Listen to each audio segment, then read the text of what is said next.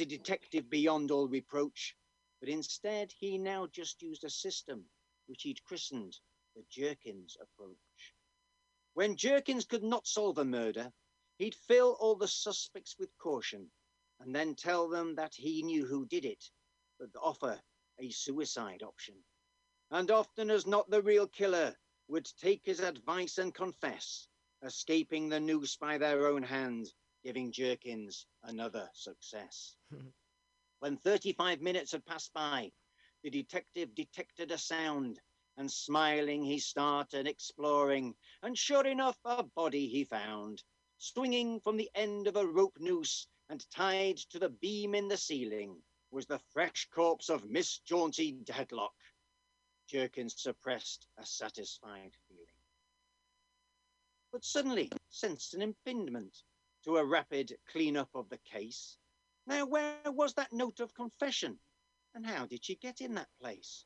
With no chair for her to kick over, no ladder that had been climbed up, it seemed that another had done it. Jerkins found a warm cigarette stub.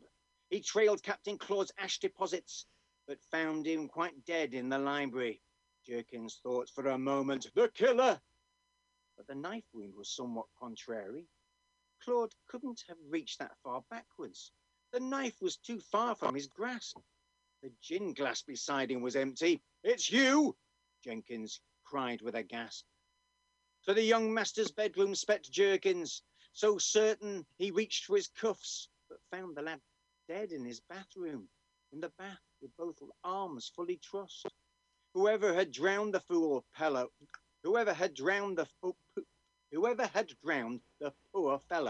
had done it with Jerkins' own shackles. The empty syringe made his blood boil. A doctor gone bad raised his hackles. But his temper soon calmed down with horror.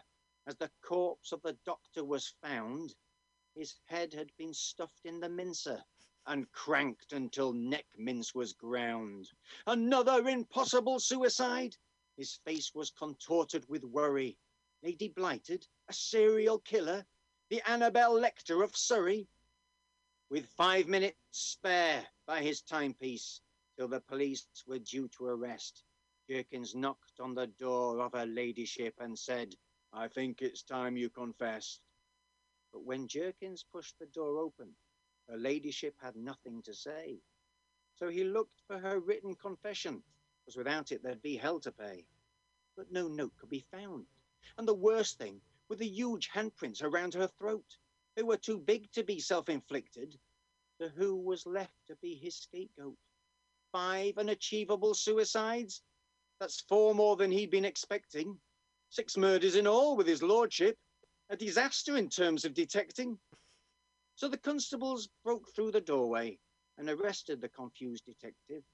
For without alibi or alternative, it seemed the least messy directive.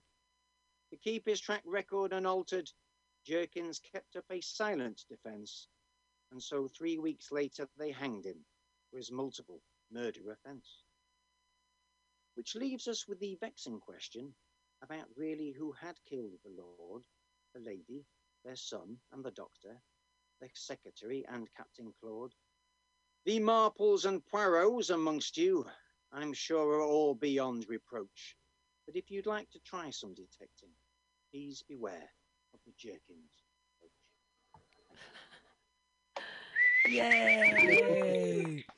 If you're listening right now, we've moved on from AltaCast. We're in the middle of so talented. I just can't get over it. Of Some Call Me Tim. So we have another poet. I'm going to plug something. I don't usually have anything to plug, but I'm going to plug this.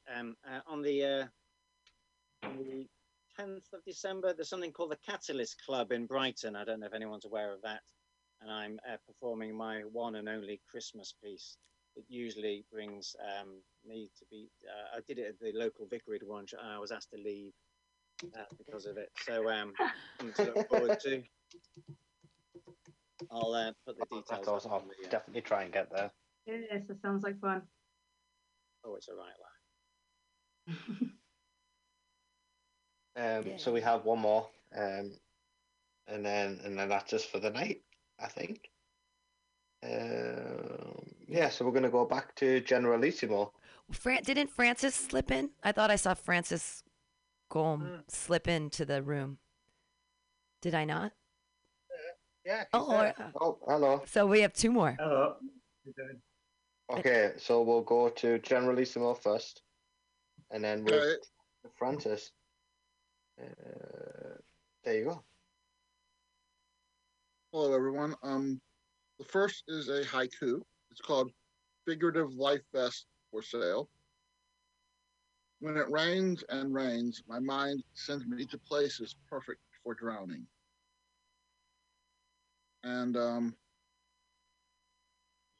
going to do a newer piece called "Why I Am Certifiably Defective." Some people have accused me of being a communist when it comes to cheese. I am anti-American cheese. I 100% believe that McDonald's can afford to offer cheddar or provolone on all cheeseburgers and ditch the over-processed crapiolas without raising prices. Also, when it comes to Cheese Whiz, while I am okay with the delivery method, I am wary of any cheese that does not have to be refrigerated and legally has to be spelled with a Z. I will admit, though, there is something to be said for a good old-fashioned grilled American cheese sando on fortified bleach-sweet, preservative-laden white bread with a bowl of condensed Campbell's tomato soup lacking any chunky pieces of tomato or basil or oregano. A summer camp nostalgia meal that makes me a giddy foodie. I could write an extremely long dissertation on the issue of the horribility of condensed soup that might possibly win me a Pulitzer Prize after a bidding war for media rights between the New York Times, Washington Post, and Bon Appetit. But unfortunately, the only PhD offered in ranting and raving from Notre Dame University requires all students in the program to subsist on communion wafers as their sole carb source for the duration.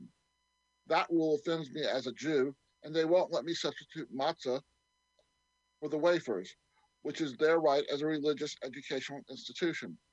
After being denied this incredible learning opportunity, I tried to defect to Russia, was denied entry, but received a lovely handwritten consolation letter from Vladimir Putin himself.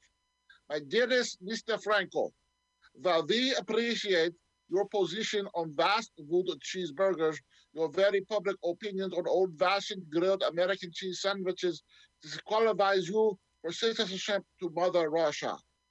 With sincerity and sadness as a fan of your most clever poetry, because dictatorial despots can be poetry lovers too, the future modern-day Tsar of the all-supreme Russian Empire, the Vladimir Putin. P.S. Is the Vladman thing a bit too much? I think it might make me sound hipper with the young folks. BTW. If you had been accepted for defection, you would have been the first American-born Jewish poet laureate in Russian history. Do svidaniya.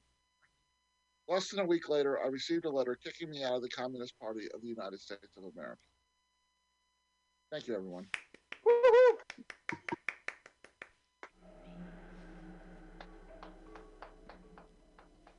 Again, you're listening to Some Call Me Tim. We've got a call from Latoya, the Sheriff of Truth, coming up really quickly, but Francis Ron has a poem up next. Okay, so we're gonna close it out with Francis. Yay! Yay! Bear with me. Yay! And you have to say something about your new game too. Well, I was hoping if I could do like one of those screen share things, I was hoping to play through like a small section of it just to test it out. Yeah, go for it. Bear with. I should be able to do that now. So it just came out today with the University of Arkansas. Is that what happened? Yep, it's come out. It's called Arcana Mag, or University of Arkansas, as I call it. Can't believe it's pronounced Arkansas. Weird. Oh. I'm trying to think. Is it called Arcana or Arkansas? Arkansas. How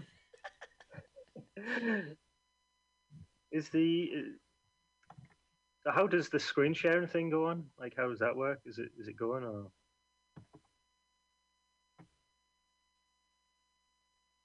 I don't know. You have to, can I? You have to press the screen. Yeah. Press screen share, Oh yeah. and then you see Lifting the everything veil. that's you can possibly share that's on your computer. It has to be up on your screen. Is that it? Is that working? Yes. That's something on Yeah, there. we can see that. It's Francis Golm trigger warning. Yes.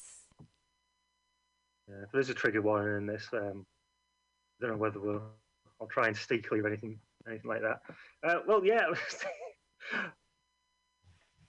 I'll just play it, and I'll play through, and I'll try and stick to about 3 or 4 minutes. Trigger warning. This interactive fiction includes a scene of coercive sexual assault.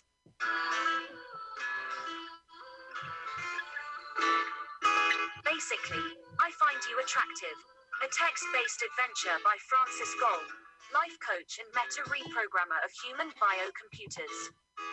Contact Francis Golm on Twitter at Sideburnt Poet. Win the game and secure sex by any means necessary. We're just friends, so don't go.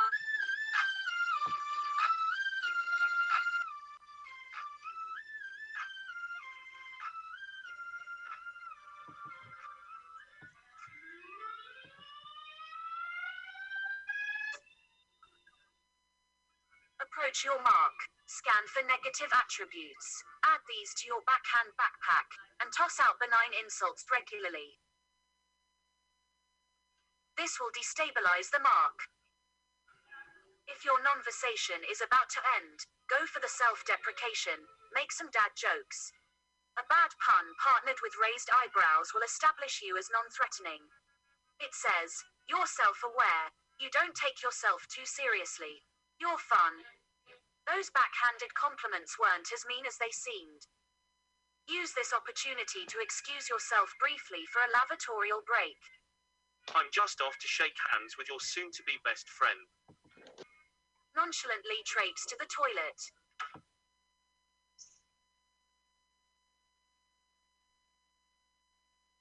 Your mark is present upon your return. Skip to 4 minutes on this instructional audio recording. If the mark is absent, skip to 6 minutes on this instructional audio recording.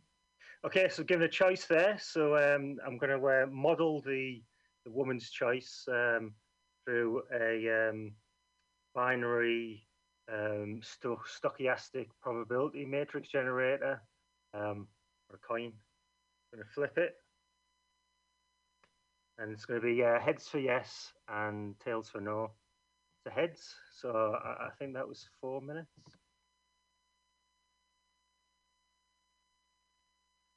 Minutes. 4 or 6 minutes. 4 minutes. Scroll to 4 on the bar. Result. The mark is compliant. Now compare and contrast yourself to competitors in the vicinity. List their obvious deficiencies. You will find these in your criticism knapsack. After you have decimated rivals, invoke sympathy. Why do they get everything in life handed to them? Does the mark water you with the pity you so need to thrive? If so, skip to 19 minutes. If the grimace of the mark's social nicety spasms into a rictus of disgust, skip to 22 minutes. That's going to be 22 minutes. It's a rictus of disgust. If pitied, skip to 19 minutes. If not, skip to 22 minutes. Feign a panic attack. This should be easy. Listen to your body. Be present. Allow the sympathetic nervous system to do its thing and flood your bloodstream with adrenaline. Fight the flight response. Doing so will induce hyperventilation. Drop to your knees. If the mark attends you, skip to 30 minutes. If the mark abandons you, then compose your self-end. Skip to 8 minutes. You are helped. 30 minutes. You She are helped us. abandoned. 8 30 minutes. 30 or 8 minutes. Achievement unlocked. Item drop. A hairpin. Add this item to your trophy cabinet. Level up. You are in the safest zone possible. Relax. The mark has passed your test and revealed weak boundaries and or sense of self. Talk openly about yourself. Enjoy the mark's company. See the mark socially, ever more regularly. Become friends. Grow embittered as things do not progress. Introduce pointed comments. Why is everyone else happy but me? I'm a nice guy. Why can't I meet the one? Why do people always reject me? Why can't people see what's right in front of them? If the mark tolerates this behavior, skip to 38 minutes. If the mark confronts you about these guilt trips, skip to 43 minutes. You were tolerated, 38 minutes. You were confronted, 43 minutes. Confronted. 38 or 43 minutes. 38. Follow my lead. I haven't a clue what you're talking about. What's your point though? Do you even have a point? You're misrepresenting what I said. God, I can't even be around you when you're being like this. Invert your gaslighting sack and place it over your head. Zone out and ride the storm. Agree with the mark. Make amends with a treat you have logged that is sure to placate. Ask the mark to set you up with a friend. Kill yourself. These are all viable options. You're scum and everyone knows it. Deep down, you know it too. Skip to 12 minutes. Skip to 12 minutes on this instructional audio recording and try again.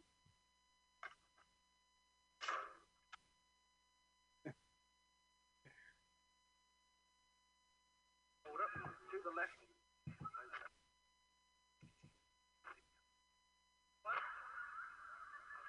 Condannate, Udinese sconfitto Domenicali e il porvenire. Però no hay problema.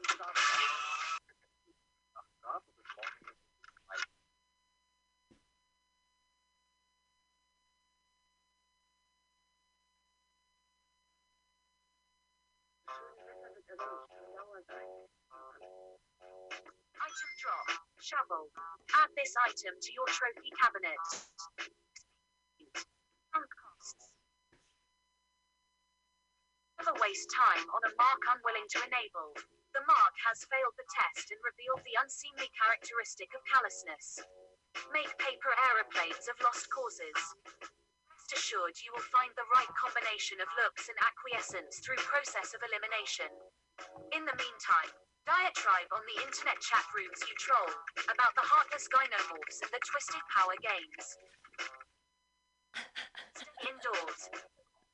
Slowly ebb back to a level that permits tolerance of human society. Trust that through process of elimination you will find your level. Checkpoint. Check your trophy cabinet. Have you picked up a Groucho Marx moustache yet?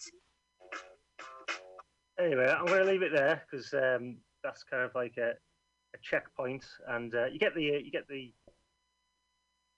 gist. It's an incel, involuntary celibate simulator that you can play, get into the mindset of disenfranchised young virgins on the internet and explore what happens to them and the rewards and punishments that the game puts them through. There's about another 3 levels you can lock to that. So that's the first time I've played it through, and it appears to work. A few glitches there that I'd work on, but it can't be perfect. See, Pam, you're a genius. Pam's, enjoying it. Yeah, I love it. I mean, the whole, I absolutely love it. I think you're a genius. Where can people play this game? They go to the University of Arkansas website, or? Yes, they can. I'll go and drop that the link in the chat. It's up here at the top, arcanamag.org. It's the latest issue 9, and find it on there. Lots of other things are on there as well. Yes. It's also like a launch party tonight. It's going to be about 2 hours, I think, 2 or 3 hours. They're launching it over there.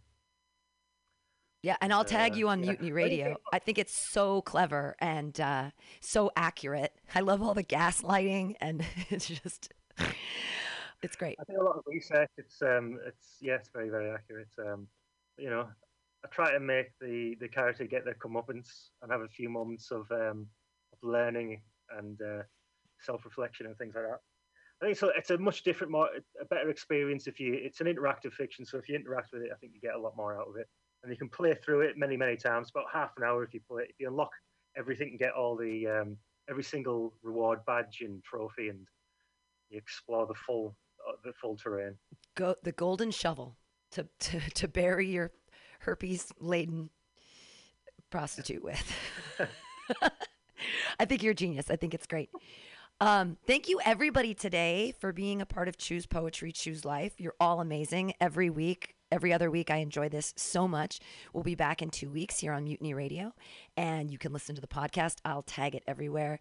I'll be putting everybody's everything, the new books, and the new game up on the Mutiny Radio website. So thank you all so much for being here and for listening. And we'll be back in 2 weeks with more Choose Poetry, Choose Life with Andy Talbot and Aaron Gannon. So yay. Thank you all so much. I'm going to end the Zoom. Yay. Bye. Bye.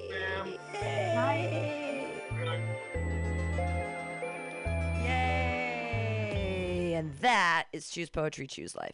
Incredibly exciting. What wonderful people here that we have internationally. Coming up right now, I'm so excited. We have a call from LaToya, the Sheriff of Truth. We're in the middle of Some Call Me Tim. Now we're trekking, baby. But it's more like an AltaCast. Some Call Me Tim, because we have LaToya, and we're going to talk about what's been going on in the world, in news, with the lockdown, with San Francisco being back to purple, with the shutdowns of dining. Everything is shut down at 10 o'clock now in the city. We have a California curfew, and hope that everybody's staying safe. Hey, if you are doing outdoor shows as a comedian, keep yourself safe and buy your own freaking microphone, please, or at least bring a mic condom for yourself. A lot of hosts obviously are providing those for people, but if they aren't, keep yourself safe. Bring a plastic bag. Put your mask over the mic. Do something, but really bring your own microphone. That's what I would suggest. I have a microphone in my backpack all the time now, just in case I do show up at a show or a mic. So I encourage you to also be safe. Hey, if you love comedy and you live in San Francisco, how many wonderful opportunities do you have now because of Mutiny Radio Presents? We have 4 weekly shows now. Sundays at 2:30 at Resolute Wine Bar on 678 Geary. Oh, check everything out on Eventbrite or on our Mutiny Radio Facebook events page. We have all of those. But Sundays, Barrel of Laughs at Resolute Wine Bar on 678 Geary between Jones and Leavenworth. A hilarious, wonderful show. Wednesdays, that's tonight, and every Wednesday at Asiento at the corner of 21st and Bryant. We have dinner and a show at Asiento. A really great lineup tonight. Drea Myers. Who else? I've been booking so many comedians. It's impossible for me to remember. Gary Hughes. He's hilarious. Among others. I'm sorry, I can't remember everybody right now. On Friday, outside here at Mutiny Radio at 7 o'clock, we put out chairs socially distanced. You wear masks, and we do comedy for you. For donations, yay, on the sidewalk. There's no Eventbrite for that. Just come on by 21st and Florida. And then our newest show on Saturday afternoons at 2 o'clock at Atlas Cafe on 20th and Alabama, just around the corner here from Mutiny Radio and from Asiento. We have the Titans of Comedy at Atlas. And that's going to be amazing this week with headliner Matt Gubser. I'm super, super excited for that show. Also on it, Vishal Kaul, Peter Struckmeyer, one of my favorite people in the universe. And Zorba, yes, Zorba Javon Hughes is also on that. So it's truly Titans of Comedy this Saturday at 2 o'clock at Atlas Cafe. You can get all of those reservations on Eventbrite. You buy 2 items, you get the show for free. We ask you for tips for the comedians because comedians need money too, friends. We got to tip them. All right, before LaToya gives us a call, because she's on her way, there's a brief program overview of things happening in the Tenderloin, Code Tenderloin programs. There's a job readiness program, 4-week class, resume building, interview preparation, professional networking, and basic computer literacy. The orientation is on January 23rd. The start date is February 1st, 2021, and that's at Code Tenderloin on 55 Taylor Street. More excellent things. Community health worker, 12-week course studying, doing case management and community outreach work. January 25th, 2021. Signups are ongoing. The SOAR, 3-week intensive sales and recruiting program. TBD 2021. Signups are ongoing. The Code Ramp, Learn the basics of front-end web development, JavaScript, HTML, and CSS, January 11th, 2021. Sign-ups are ongoing. And CARE team, neighborhood outreach, walking around building relationships and conducting referrals, currently accepting applications and resumes at 55 Taylor Street. And also the Calming Corners pop-up, tabling event where we hand out food bags, face masks, hygiene kits, education, job training information, and other resources. This is happening at Code Tenderloin on 55 Taylor Street, Mondays from 12 to 4 at 398 Eddy Street, Wednesday from 12 to 4 at 105 Turk Street, and Fridays 12 to 4 at 105 Turk Street. Again, Code Tenderloin is at 55 Taylor Street, and Code TL is a workforce development organization providing free programming for the homeless, formerly incarcerated, and people living below the poverty level in San Francisco. We provide job skills training, networking opportunities, and resources for our participants. Our programs build a bridge between low-income residents and the tech industry in the Bay Area. Since 2015, we have reached over 4,000 community members with an 87% job placement rate, and 74% of our participants are people of color. Code Tenderloin was founded by Del Seymour, who was a homeless and addicted to drugs in the Tenderloin for 18 years. When Del turned his life around, he wanted to create a program that was unique and helped people in ways that were not available when he was on the street. Again, Code Tenderloin is at 55 Taylor Street. You can give them a call at 415-787-3069 for all of their amazing programs. Go check it out. They're there to help. Yes. Those are the announcements for today. All right. LaToya, the Sheriff of Truth, is going to be calling any second now. Super excited for that. And I'm your host, Pam Benjamin. You're listening to Some Call Me Tim. Coming up later today, things are going to get weird because I'm going to be recording some commercials. My buddy Under, he owns Skin on Skins, which is he's a leather manufacturer, self-manufacturer, and he also fixes things. If you've got leather and you need help with it, he can do it. Also, incredible jewelry, amazing jackets, beautiful purses. I'm wearing a belt of his right now. I also bought a bracelet from him the other day. It's really pretty. It's like gold leather with little gold studs. Really, really cute and amazing products for men and women. He also makes leather bicycle seats, bike seats. He made the seat for his motorcycle. He made side bags. He can make anything out of leather. If it's made out of leather, Under from Skin on Skins can do it. And he's also coming out with a new product line called Under, O-N-D-E-R, with an umlaut.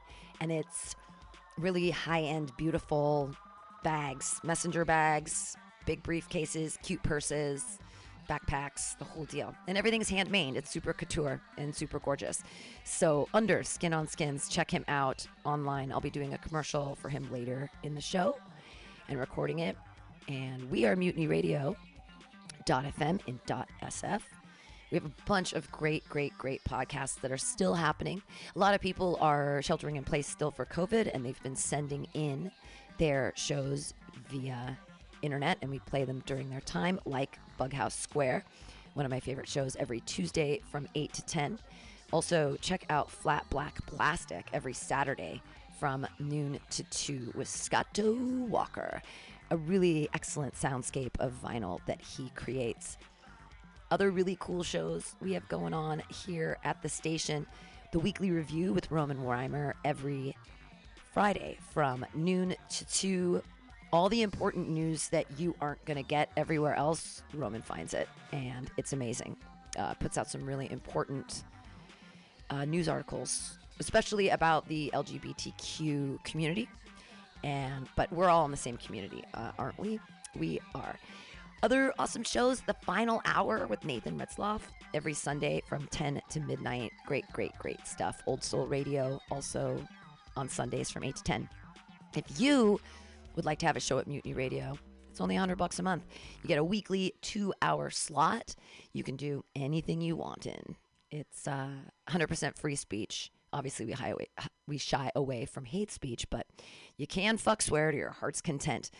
That's except on my Friday show when we do outdoor comedy here on Fridays now. It has to be clean because our neighbors have children, and we are in a neighborhood, and we care about our neighbors, and we don't want their children hearing all of our comedic filth. So we keep it clean on Fridays at 7. So I hope you listen to that. It's under the happy hour. But the first hour of that from 6 to 7 is comedy inside with masks. Only 6 people allowed in the building at a time. Everyone's wearing masks. It's an open mic, and you can be dirty because we're not putting it on the street. Come on, Latoya. Give me a call. I've done all my announcements. Things are going great, though, for the station comedy-wise.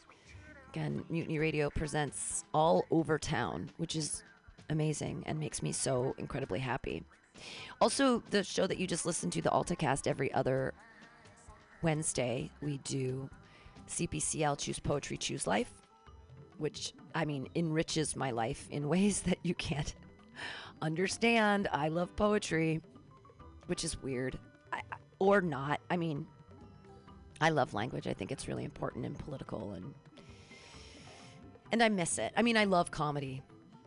And I have a theory that comedy and poetry are the same thing. You know, they're just words crafted to elicit an emotional response.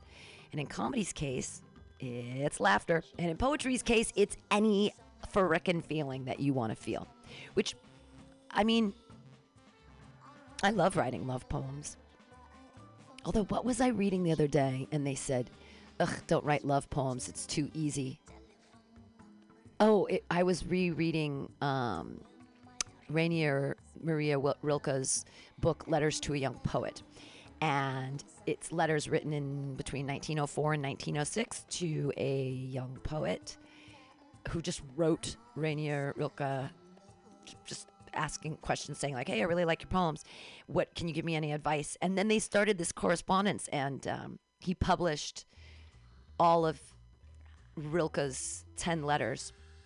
And only one of them's like kind of banal, but the rest of them are just chock full of important philosophical ideas for a poet. It's akin to me to, oh, there she is. It's akin to A Room of One's Own by Virginia Woolf, but for boys. There she is. There she is. It's Latoya, the Sheriff of Truth. Hi. I figure I'd give you a little bit more extra minutes. Oh, you're the best. You're the best. I just went through. It was actually kind of good because I got a piece of paper on the street the other day from Code Tenderloin, and I was able to read that to people.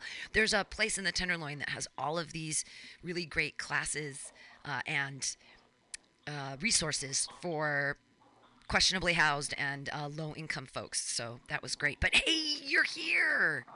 It's so... Yes, and happy former Thanksgiving to all. Yeah. How was I your... can't believe that. It went by quick. Yeah. Like, it's already been almost a week. Yeah. How, did you just stay at home and cook for yourself? We stayed at home, and it was just the 3 of us, and we cooked and watched Planes, Trains, and Automobiles because that's one of my favorite to start the holiday films, and Home Alone and stuff like that. Yes, you know, yes. Feel good Christmas white people movies. Mm-hmm. Yeah, I went to a friend's house, and it was just the 3 of us as well. So we kept it really small. And it's people that I comedy with all the time. So it's like, if any one of us had it, we'd all have it already. So it was like, we're freaking safe, just the 3 of us. But none of us have it. Everything's fine. So.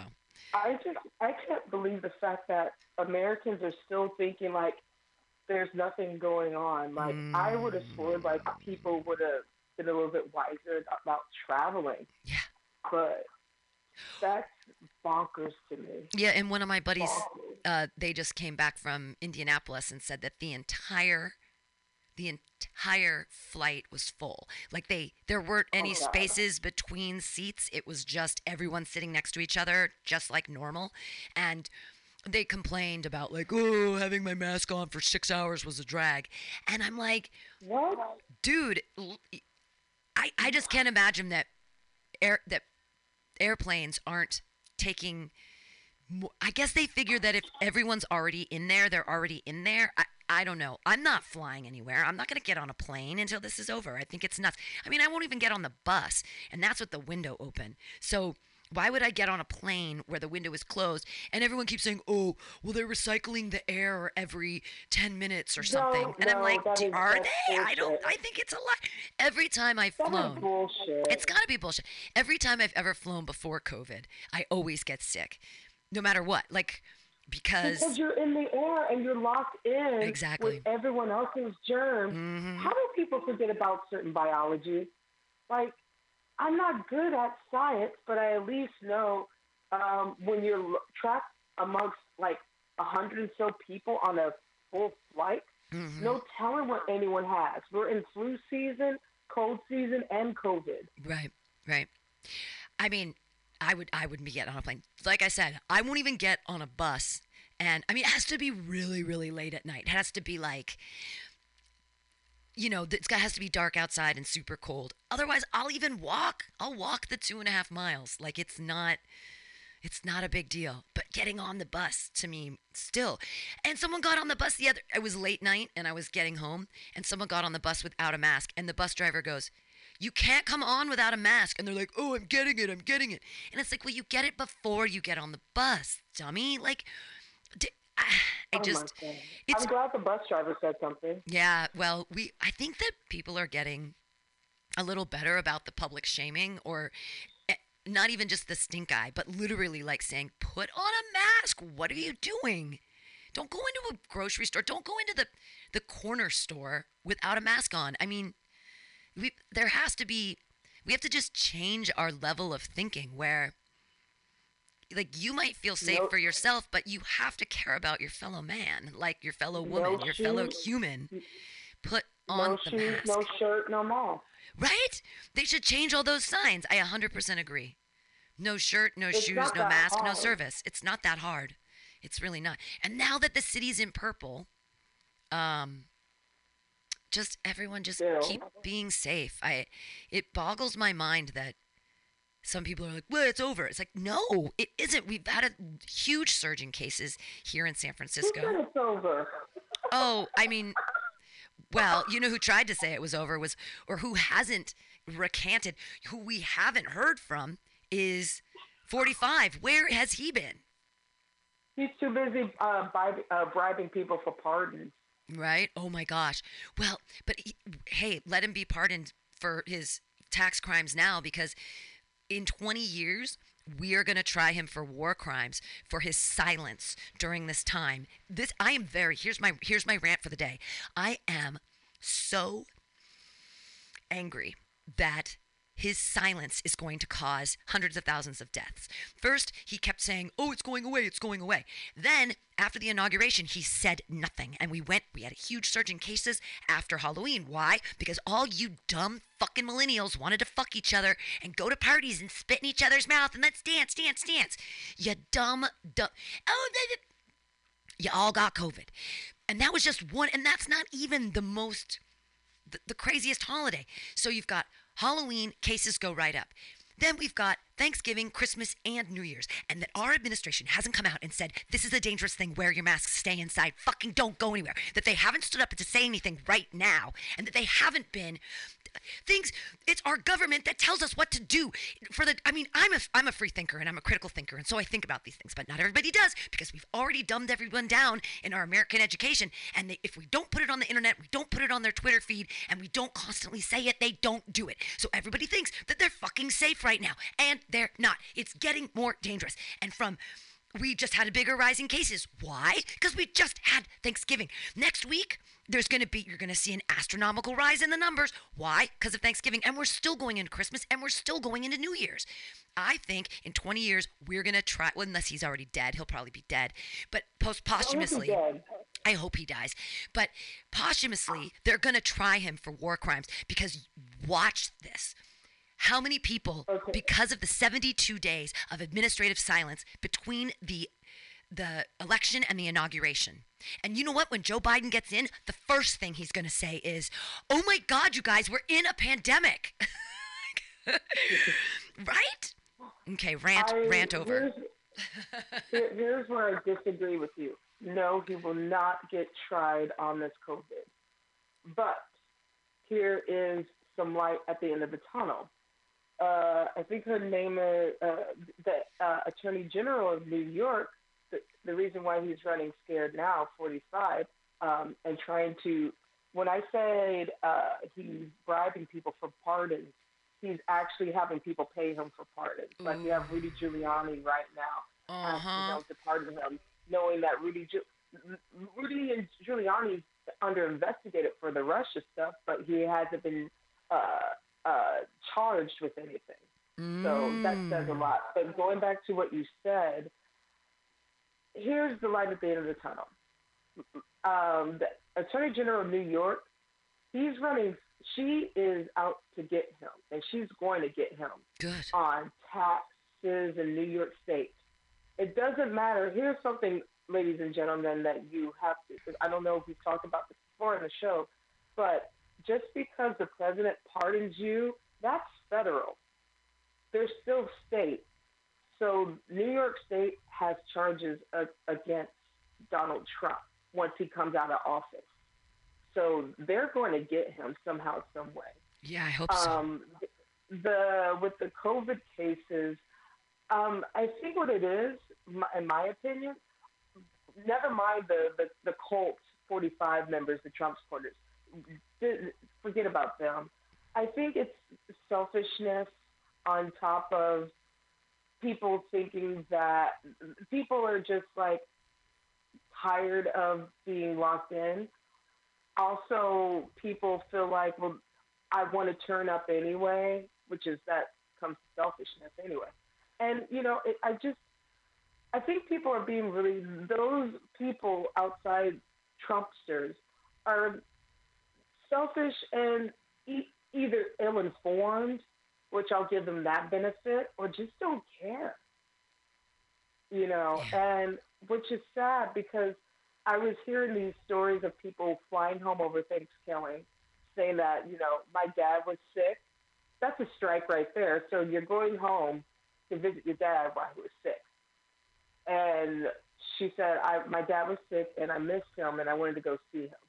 Okay, so if he was sick, why would you put his life even in more jeopardy by flying cross country to see him? Right. You could be making him sick or dead. Right. And that's the thing, I think what's going on right now is there's no logic. There's no common sense going on. There's no critical thinking. This individualism that for the past, which I've seen in the past 4 years rise, and it doesn't matter what political ideology on both sides. I've seen this individualism grow, and it's really grotesque. And they think, well, I want to do this so I can do this for someone. No, you're still thinking about You're not thinking about that other person that you're putting in danger, though it could be a stranger or a friend or a family member. Yeah. And it's what people aren't realizing either is, well, we culled critical thought from our education system. So it's our fault that we have dumb people. Absolutely. From 2000 to 2008. That's George Bush's fault. Yeah, it's George Bush's fault with No Child Left Behind. 100% teaching to the test. And from 2000 to 2008, everyone who was educated during that time definitely was given a raw deal. So first, it's the lack of critical thought, but it's also just the lack of understanding of science. This is a disease that is airborne. It comes from your mouth and it's it comes from your nose. It comes from your mucus and it's airborne. That is scary. But that there's because it's spit based or whatever, there's such an easy way to keep people safe. And it's the masks and the concept that our government that every single person isn't like crazy about masks right now and talking about it and making it a big deal and putting them on children and putting them on everybody, that we still have huge sections of the country that are like, masks, man, I can do whatever I want. I don't have to wear. You can't tell me to wear a mask. I'm an American. I'm American. That's just gross and sad. It makes no sense. You being American, listen, death don't care what nationality you are. Death comes for everybody. Yeah. And if you do not take precautions from death, such as this disease, well, I guess American or not, it's going to make you go 6 feet under. Well, and it's so much scarier than AIDS because it's a different, or than HIV. They're both a virus, except that HIV is actually pretty hard to get. Like, you have to have unprotected sex and have it's just way more difficult to get. And that we and made contact could be an airplane. Right, and contact can be from anywhere. It doesn't have to be intimate contact. It's just contact. It's so much scarier than HIV was, or is, because it still exists. But that we made such a big deal about HIV. I was so scared as a child of HIV. So scared. Mm-hmm. And they put that into us, and that's a good thing. I've never gotten an STD, and I'm 46 years old. How did that happen? Because they put the fear of God into me during the 80s about the HIV. So why are we not putting the fear of God into people about COVID? And how is it that there's a lot of people that are like, how is it that our own administration, our own president was a denier for so long and doesn't put down the rumors of hoax? And that when people keep saying it's a hoax, we have to say, no, you fucking stupid idiots. Stop. It's not. It's real. It's real. And the reason that a lot of people didn't get it is that we had all of these lockdown procedures in place. And now over time, people are going, oh, well, the lockdown's kind of over. No, it's not. It's surging again because, and it's just incredibly selfish to think, well, I'm healthy, so it's fine. It's like, whoa. And it's not, and here's the thing. We're almost at a year. In March will be a year of this pandemic. Mm. And it's, by the way, 2021, ladies and gentlemen, it's still going to be the same, because, again, you have the UK right now that I believe they just opened back up today, but they were shut down. The whole country was shut down for a month. Right. Now, mind you, there were some crazy people that were anti-maskers and, anti-quarantiners that were out there. Small little protests that happened, but they were trying to, again, get it under control. And by the way, their prime minister is a Tory. And if anyone knows about British government, a Tory is just as comparable as to a Republican, and that's Boris Johnson. And so the fact that he had COVID early on, and he was like, oh my, let me do another shutdown. But there wasn't any testing in the UK. So that's why the cases went up. But even here, if they try to shut us down for a month, we can't even get 2 weeks correct. That's true. Yeah. We couldn't even do 2 weeks because our government, one party that we're thinking of, decided to make it political about it's a hoax. Don't wear a mask. Go out and eat and do life as usual. Go back to work. You don't need a stimulus. Oh, remember Texas that was like, hey, old people, take one for the team. Go back to work. That's exactly I'm like, what I was saying with. What? That's exactly what I was thinking of, Cam. That's exactly what I was thinking of. Texas. Exactly. Which is a state. That's the Texas. Texas was one of the states that I was thinking of that didn't completely shut down for a whole full maybe 2 weeks. I'll give them that. Yeah. Same with Georgia. And the cases, and these two states that I'm talking about have the highest cases. Now the Dakotas are the hot spot because you had earlier in the summer those rednecks and the bikers at Sturgis. They wanted to have their bike-a-thon. Like, I think there was like 10,000 people that showed up, and they have it every year. Oh. And of course, there are a bunch of Trumpers. And they left the town getting sick. And then those people went back to their homes in different states and started to spread. Yeah. And so that is where we are now. And they're saying the people there, a lot of the out, basically a lot of people that went to that gathering this summer at Sturgis. That's one of the reasons why the Midwest has its big highest cases now, because they're tracing it back to the Sturgis motorcycle hillbilly gala. It's the hillbilly gala. You're so funny. Well, Sonoma County and San Francisco County right now are tied with the lowest number of deaths. We're both at 160. So San Francisco County is the city and county of San Francisco. So it's a 7x7 square, and about 1 million people live in San Francisco, and we only have 160 deaths. So, and we're a city. When you're looking at Sonoma County, it's a bunch of small towns.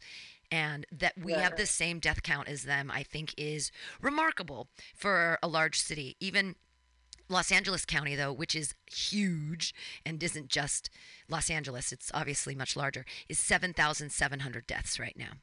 So. Oh yeah, they're going up. People in LA are acting a fool. Yeah, I mean, LA County is really huge. So but if you think about it, and numbers wise, San Francisco has like the lowest count, which I think is remarkable, and that we should all pat ourselves on the back. Even Sacramento County has 591 deaths. Orange County, 1,578. San Diego, 1,019. San Diego's a big county. They're doing pretty well with 1,019 deaths, although they have 83,486 cases. We only have 15,800 cases here in San Francisco County. 400. Well, you know why I think we're doing pretty good, but I want to go back to when you were talking about SoCal and like Orange County and San Diego, because that's where you have those crazy ass Trumpers and those anti-maskers. Mm-hmm. Like you said, what was the total of San Diego County? San Diego County has 83,436 cases and 1,019 deaths. So that's a lot. I mean, it's a lot of cases. Again, we have some of the lowest number of cases with 15,800. Los Angeles County has 409,000 cases. That's up 7,481 cases. I'm not sure if that's since yesterday or what's going on, but it's unbelievable what's happening. And California overall has lower numbers than a lot of other places if you look at the ratio of people to all that kind of stuff. I just got something from Huffington Post saying that Kate Lee McNamee defended Trump's holiday parties. So at the Trailer Park White House, they plan on having a bunch of holiday parties. With the coronavirus infections and hospitalization surging, President Donald Trump will carry holiday parties as usual. And so they will include, the plans will be to have at least 25 indoor holiday parties this month. 25. All will include more than 50 guests. No. Are you kidding me? So that means they're going to have a party every day. 25. Hold on. Let me backtrack. Do math. How are you going to have 25 parties? Is that a party every day? It's more than a party every day. It's a party every day. And then it will include more than 50 guests? It's exactly what I was saying, that the administration, the people in charge, are ignoring the problem. We are not supposed to gather. Are they all going to be wearing masks? Probably not. Are they all going to be 6 feet distanced? Probably not. No. But here's the thing. It's these rich fucks, these people with power and influence. Guess what? Diseases don't care how rich you are. They don't care how many yachts you have. It's a fuck. But you know what? Let the stupid rich people die. Why not? The president already had COVID. Let's let him infect everyone else too, and all of that, and let's take down the American aristocracy if they're too stupid. So don't gather. What, they think they're more special than the rest of us, that everyone else has to stay away in their homes and not, but they're so special because they're so rich that they can all gather. No, you're human. Yeah, they do. Dumb rich humans. So angry. And then the thing, Sam, what's really messed up is for the past several months, there's been an outbreak at the White House. Yeah. There's been an outbreak with almost every Republican operative or someone who's worked in an administration. I like that word, operative. Every Republican operative. That's great. Like they're undermining all of us, which I think they are. They're undermining our own policies to keep people safe. And I think that it really comes down to entitlement. They think they're more entitled than they're, but here's the thing. Diseases don't see entitlement. They don't. Anyone can get cancer. Anyone can get COVID. It doesn't matter how much money you have. You can't avoid it. I mean, you can avoid it by not gathering, by not going to parties, by wearing masks, by only going out when it's necessary. Like, it does. It sucks being away from people. It's hard. It's lonely. It's difficult. I get it. But if you are going to go out, at least be safe. Keep your distance. I'm understanding in that I also own a small business and I work with other small businesses. And right now, having a restaurant is incredibly difficult and people are adapting the best they can, adapt or die. And we have all of these outdoor venues and that's safer.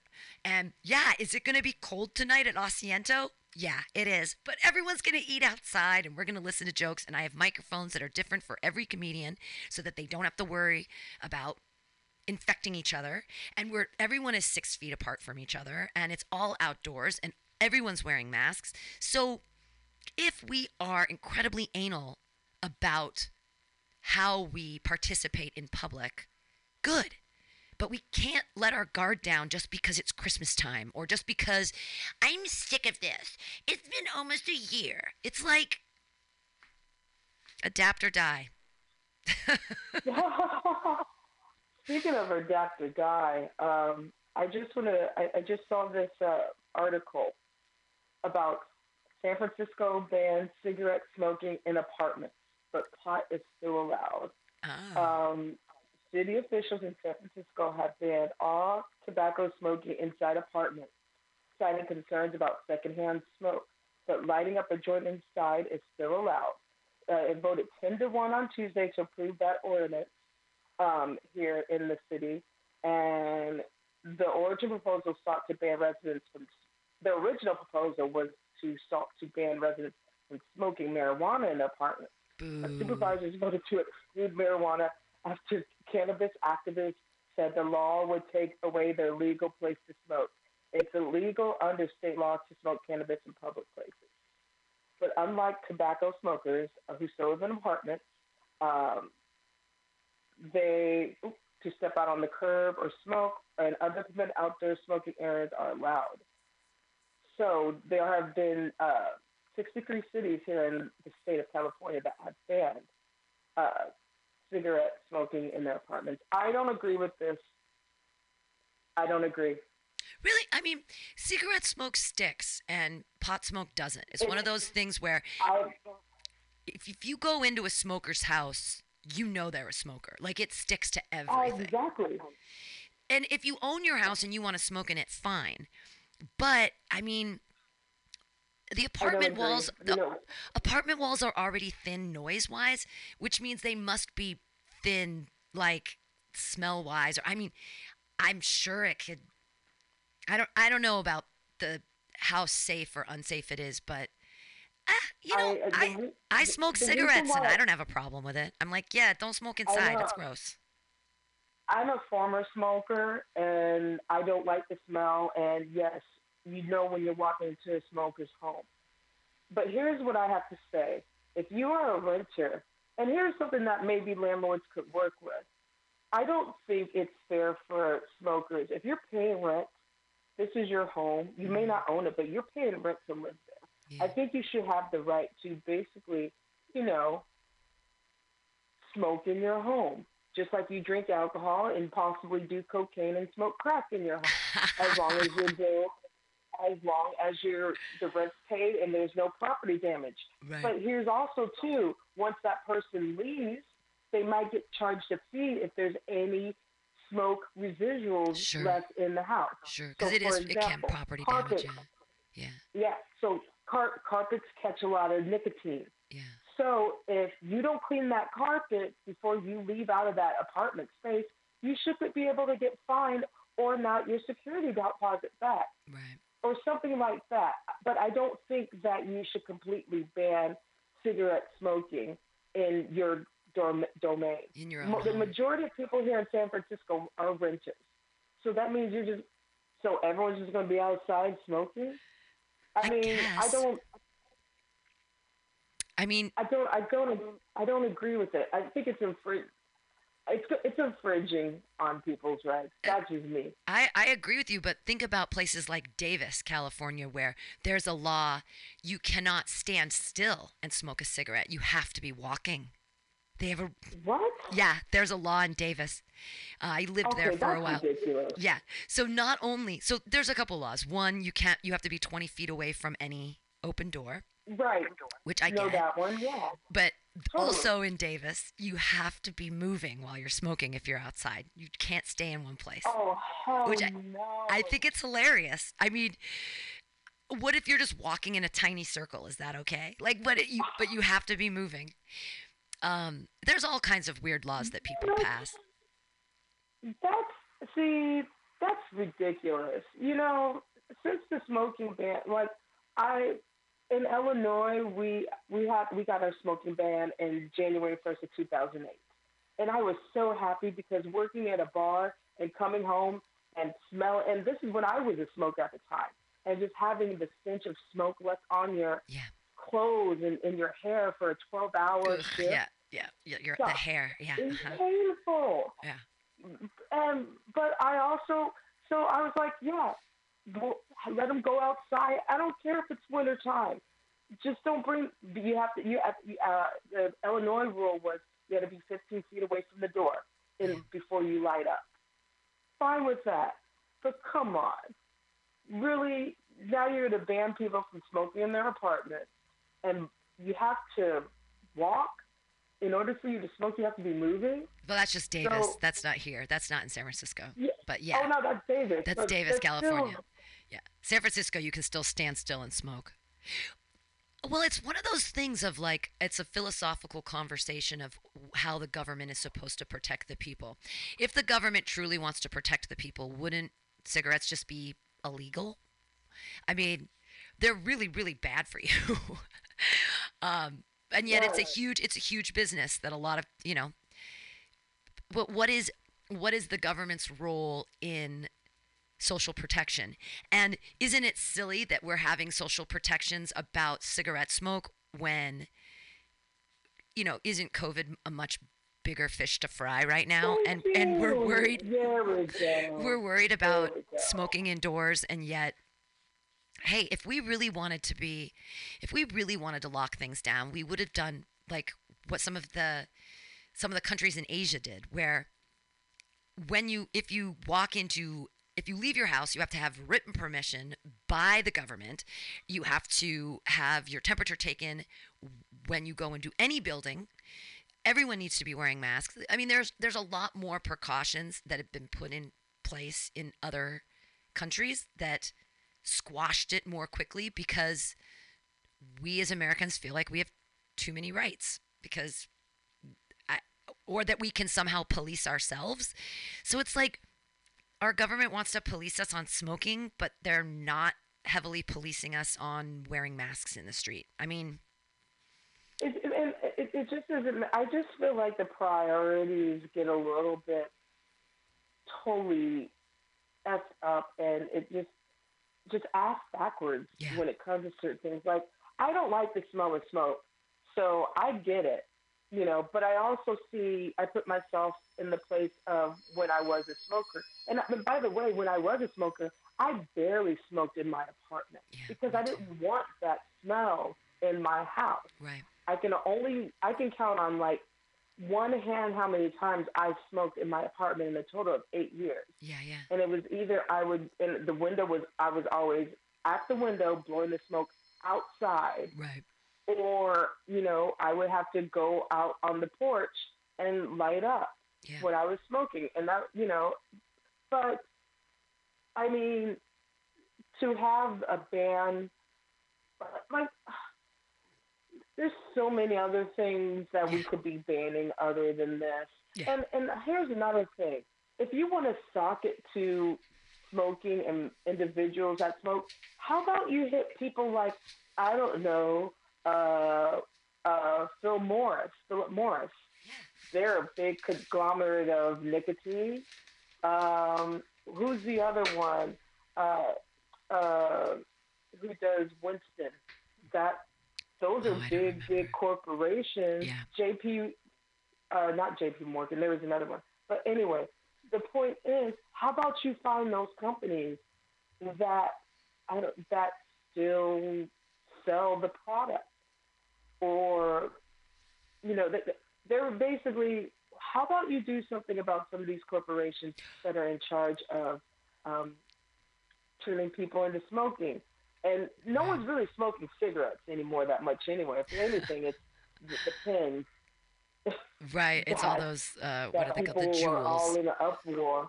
Because I know most people now, my friends who used to smoke, don't smoke anymore because either it's too expensive, it just got old, and they know what comes with the territory if they keep smoking. Right. So, or they've either cut back or they want to quit.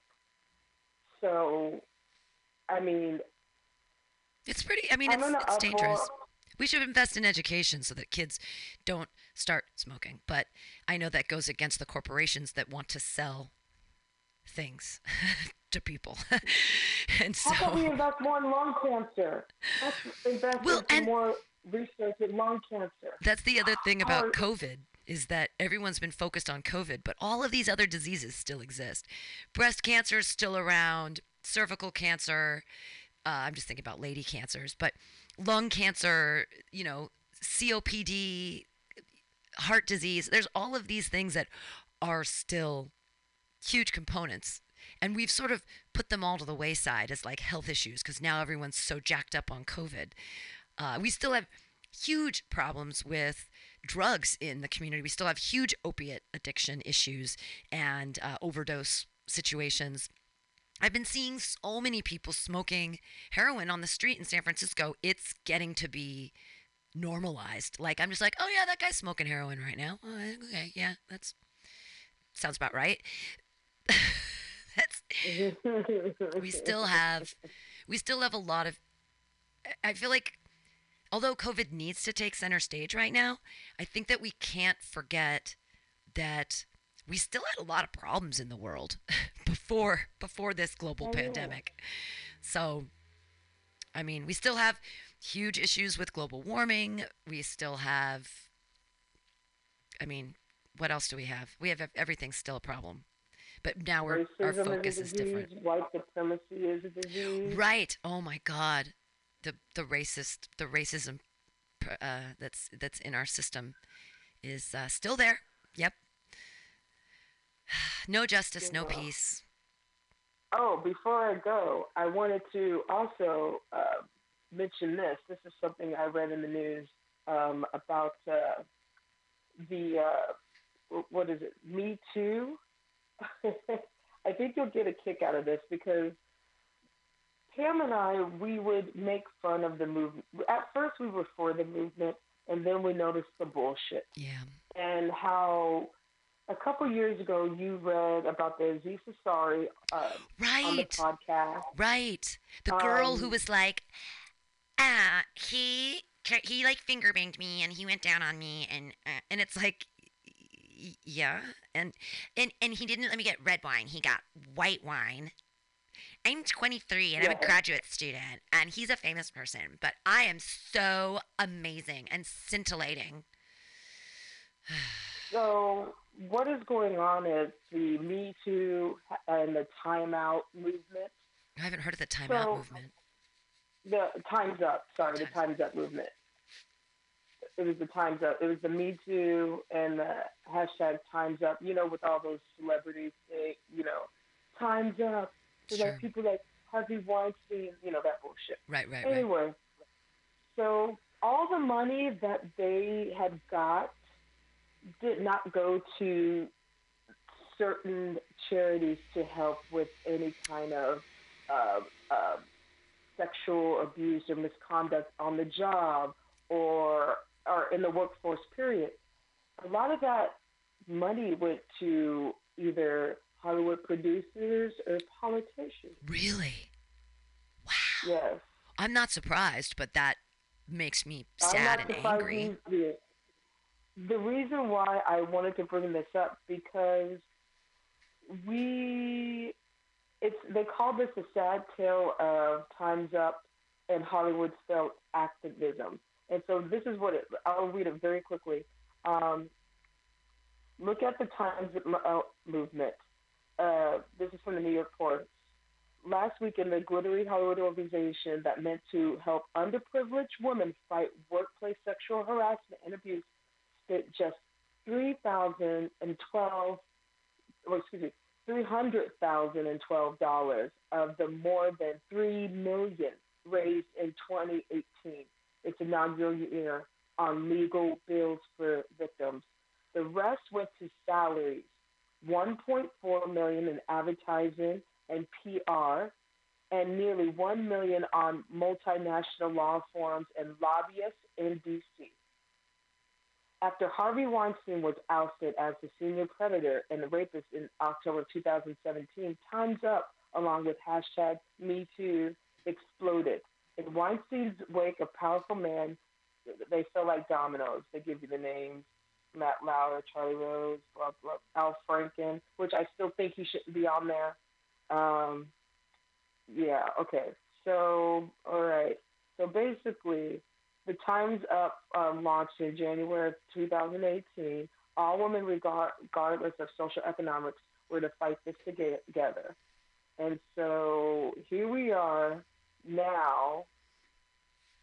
We knew that this was bullshit, and we called this early on that something about this movement just doesn't seem right. Right, yeah.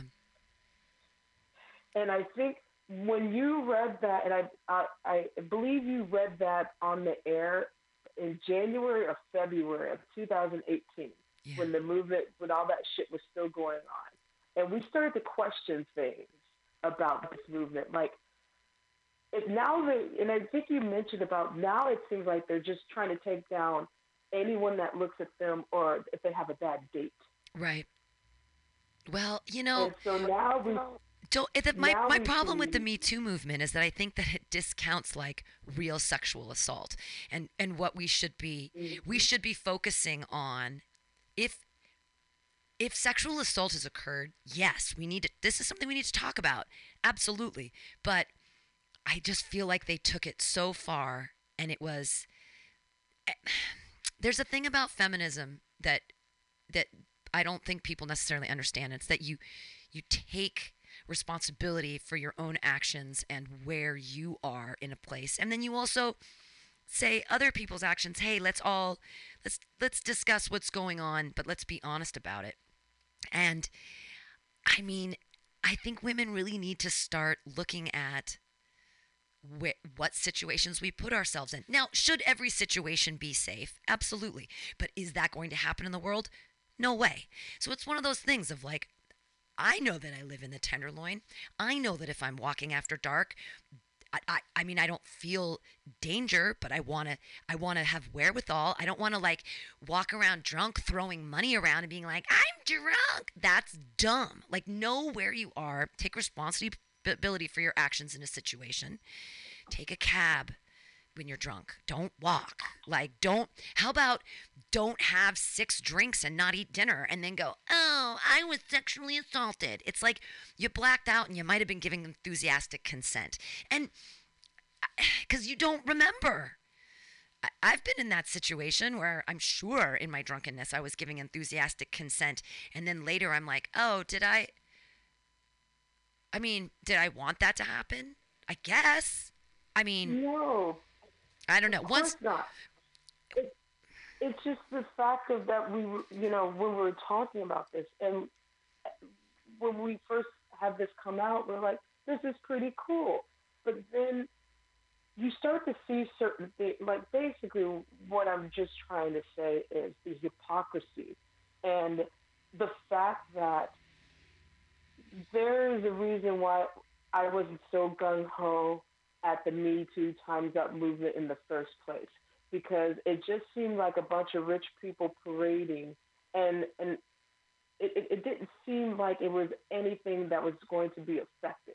It felt like exploitation, and what they were using was sexual abuse as exploitation for them to make money and bring some men down. Certainly, a lot of those men deserved it, but I'm certainly sure were not certain men that deserve it. And that is leaving a dirty skid mark on feminism. Thanks, bitches. I know. I really think that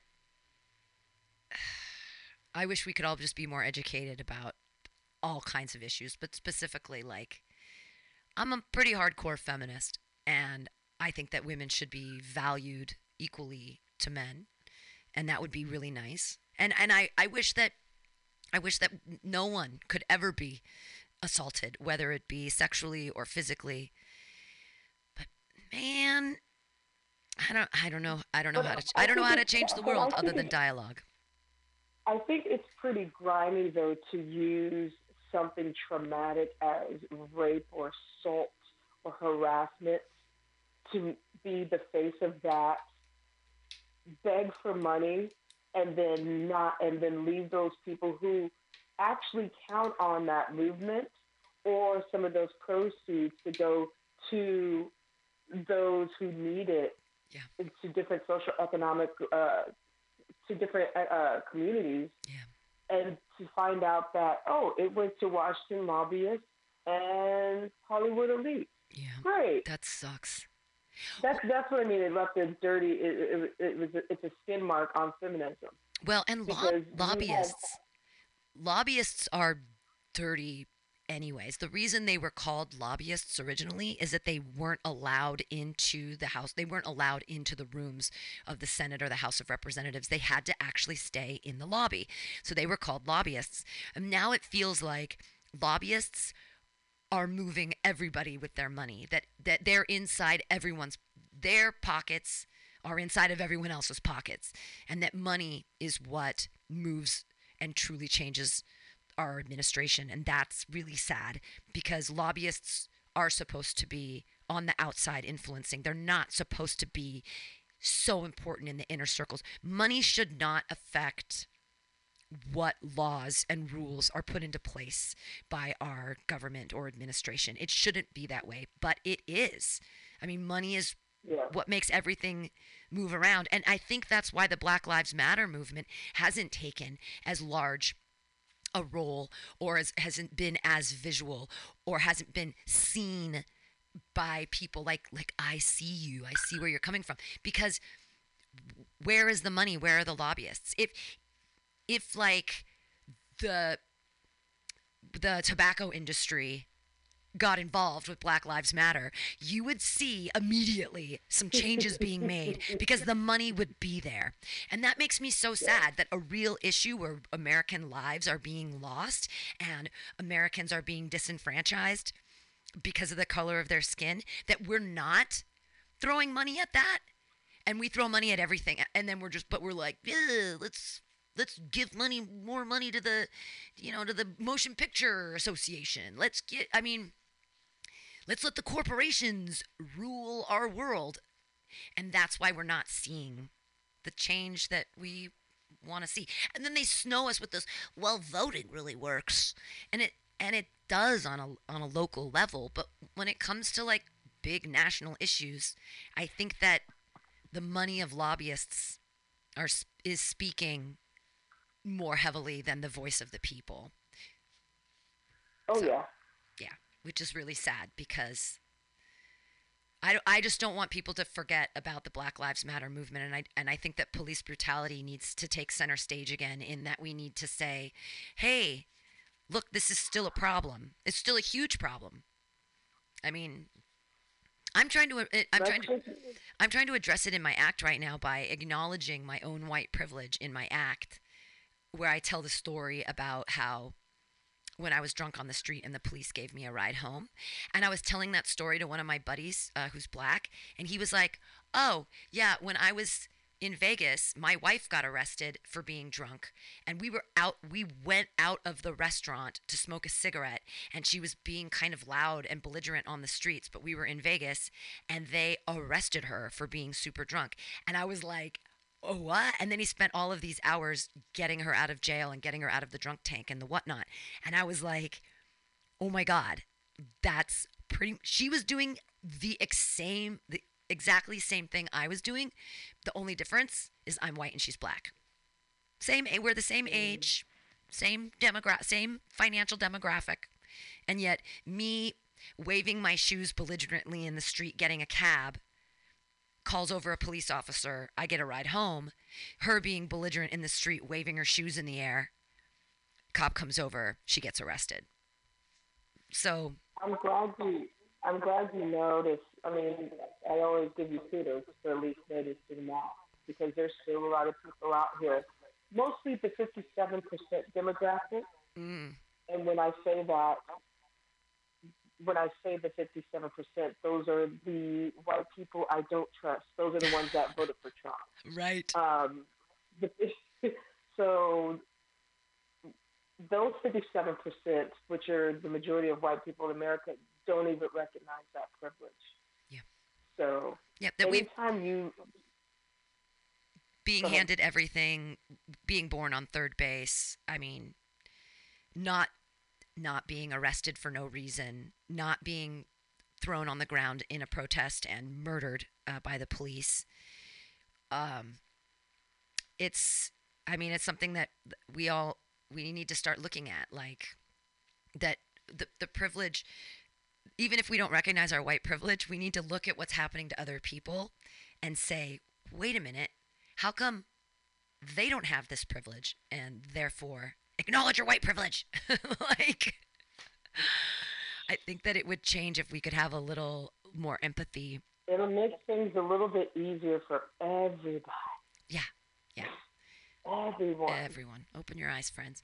Any last words, Sheriff of Truth, before we exude into the night, into the day?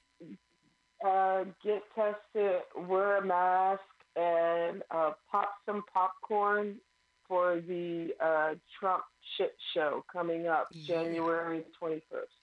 Amen. Yeah, go get tested. There's a lot of free testing places all over San Francisco, the city proper. Even today, I walked by one on Ellis Street, and the street's shut down, and they have everybody socially distanced, and they have people in hazmat suits, and it's free testing.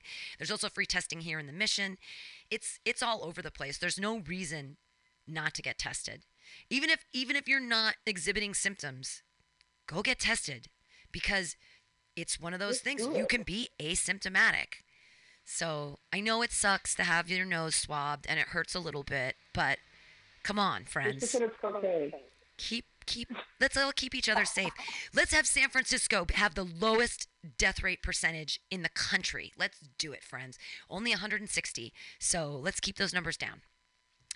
Let's give the middle finger to SoCal. Yeah, right. Well, what? We like the smell of our own farts. Yeah, we're wearing masks. You know, that's one of the things about social distance that's been so nice. I was in line at grocery outlet yesterday, and the man in front of me, 6 feet, laid a huge fart. And it was far enough away that it just didn't even affect me whatsoever.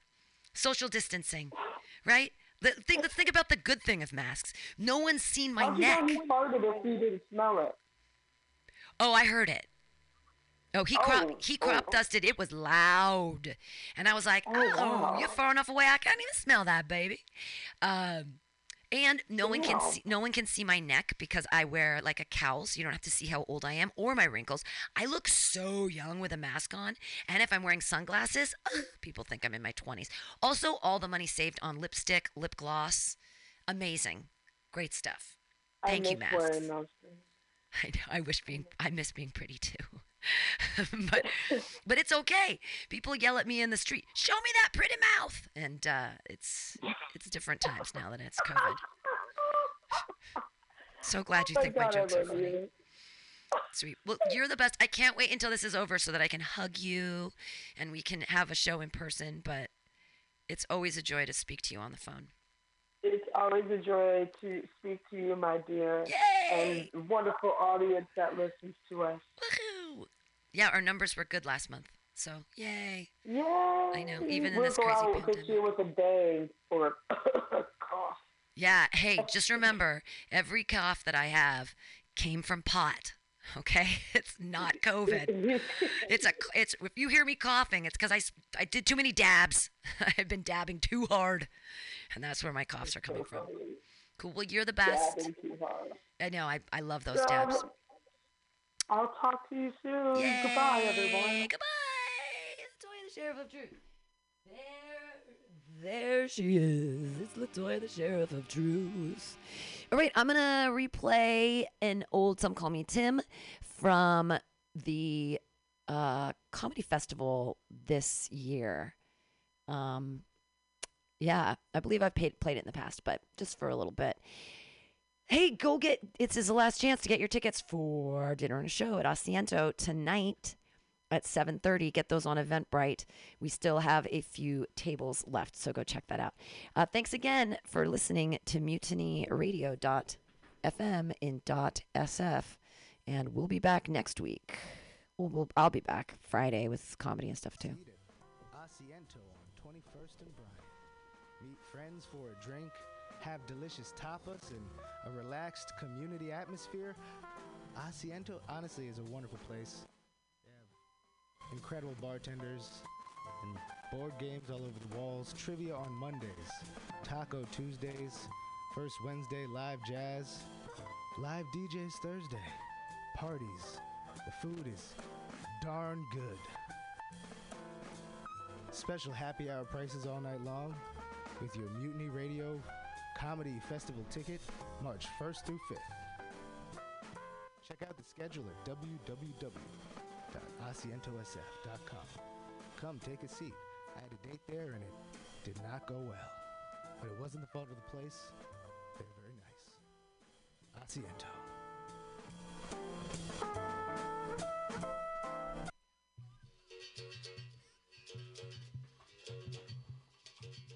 El Rio began her life in 1978 as a leather Brazilian gay bar. We are an LGBTQ plus space who is welcoming to all good people. We actively invest in communities to promote social change. We actively invest in our local arts and music scene. All just a big old story, just one of many.